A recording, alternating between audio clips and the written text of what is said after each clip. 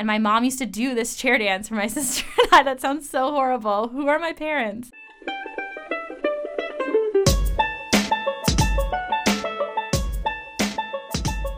I'm Stephanie Werner. I'm Peter Goffin.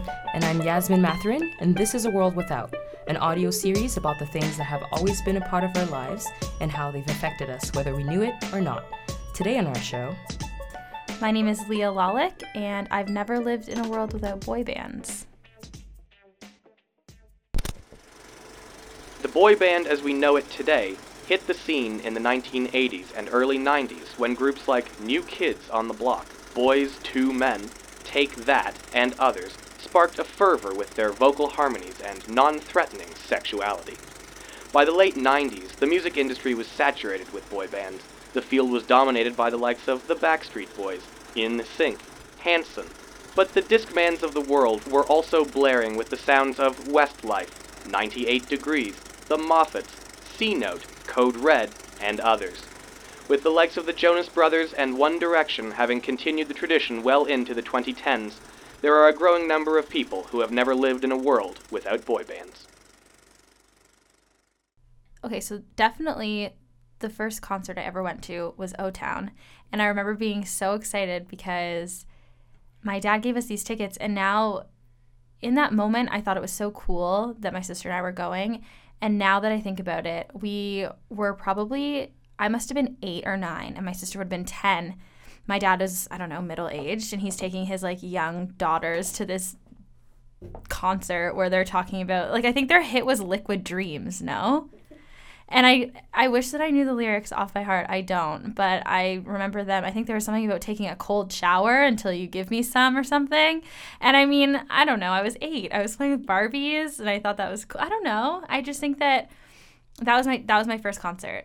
And that band that sang the California song, but I don't remember their names. But I liked them too. Wave. It was Wave. Does anyone remember Wave? I'm going to California. No? Okay, well, they were cool too. They were there. Let's see. So that was my first concert experience, and I still remember it, and I had the CD, and I used to listen to it all the time. And then after that, I definitely liked the Backstreet Boys, and I remember they had a chair dance. I don't know. And my mom used to do this chair dance for my sister and I. That sounds so horrible. Who are my parents? But I remember boy bands being a part of my life, but I don't think it was everything to me. And then you see things like One Direction being a huge thing now, and I just can't imagine being a small child or a teenager or a preteen being obsessed with a band. I don't think I ever had the obsessed factor. That was Leah Lalick with how boy bands affected her life.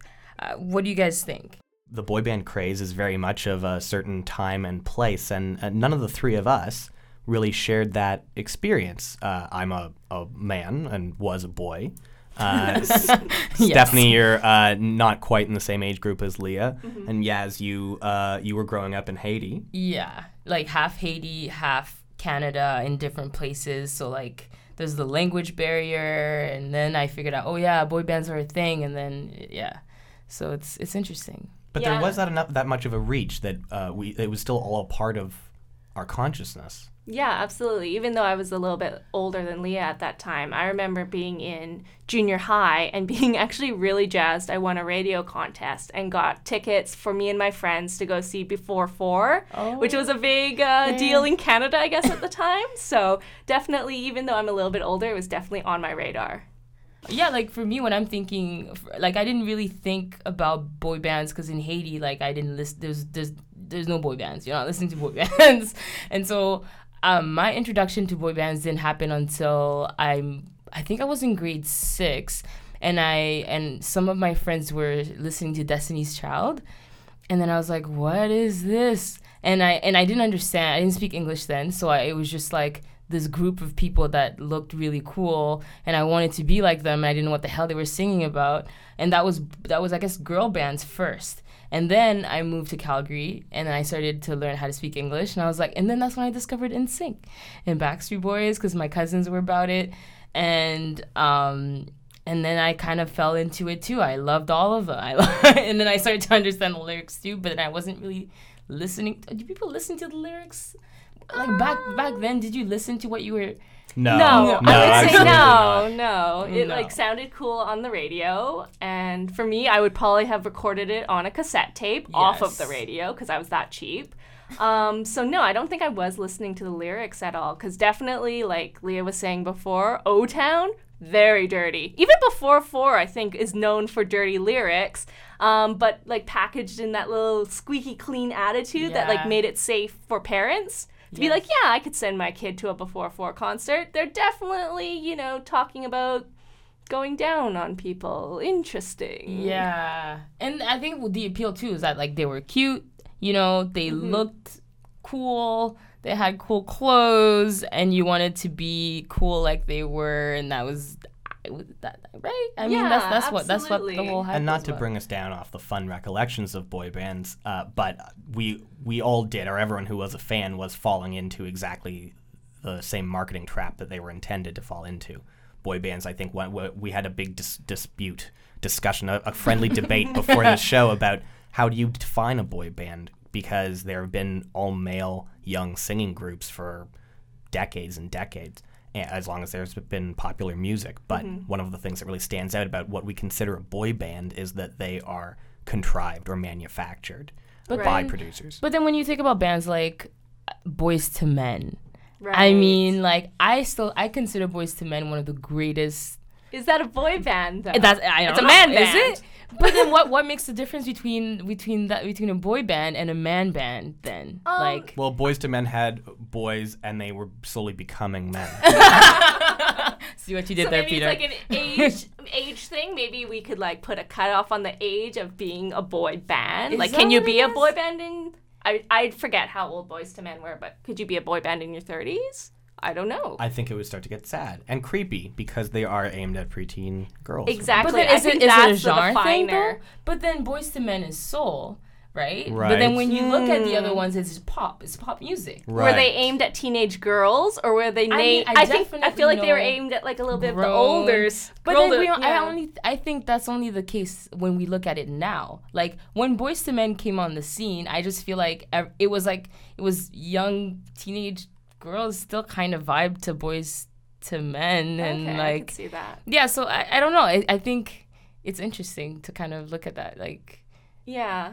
I think, well, for me, I think a big definer in terms of boy bands was that it kind of appealed to a coming of age sexuality. And there was very much like the sexual archetypes. Like every single group of friends, even for me, we would pick out our favorite boy in the band. Like everyone would get one.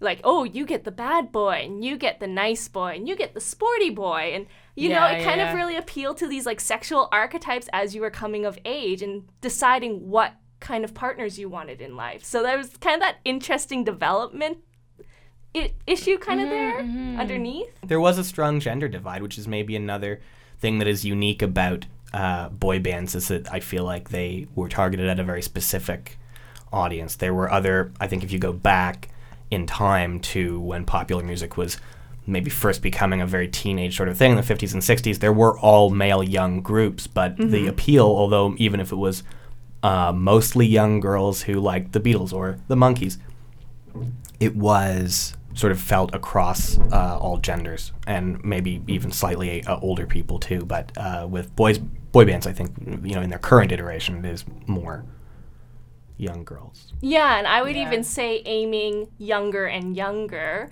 And now I think you almost see like 6, 7, 8-year-olds at a One Direction concert with their parents, crazy. which is I can't. What? yeah. Your 7-year-old is going to a One Direction Yeah, concert? one of a Facebook friend who still lives in Vancouver, I saw pictures on her page of her taking, I believe, her 5 or 6-year-old girl to a One Direction concert and basically being like, It's madness. yeah, like, I must be the coolest mom. I don't know what I'm thinking. Because I also have to sit through this now. Oh my gosh. And so we can ensure that yet another generation will grow up in a world that has always had boy bands. Never lived in a world without boy bands. I think that's a great way to end our show today. Yeah. Thanks, Peter. Yasmin? This has been A World Without. Join us next week.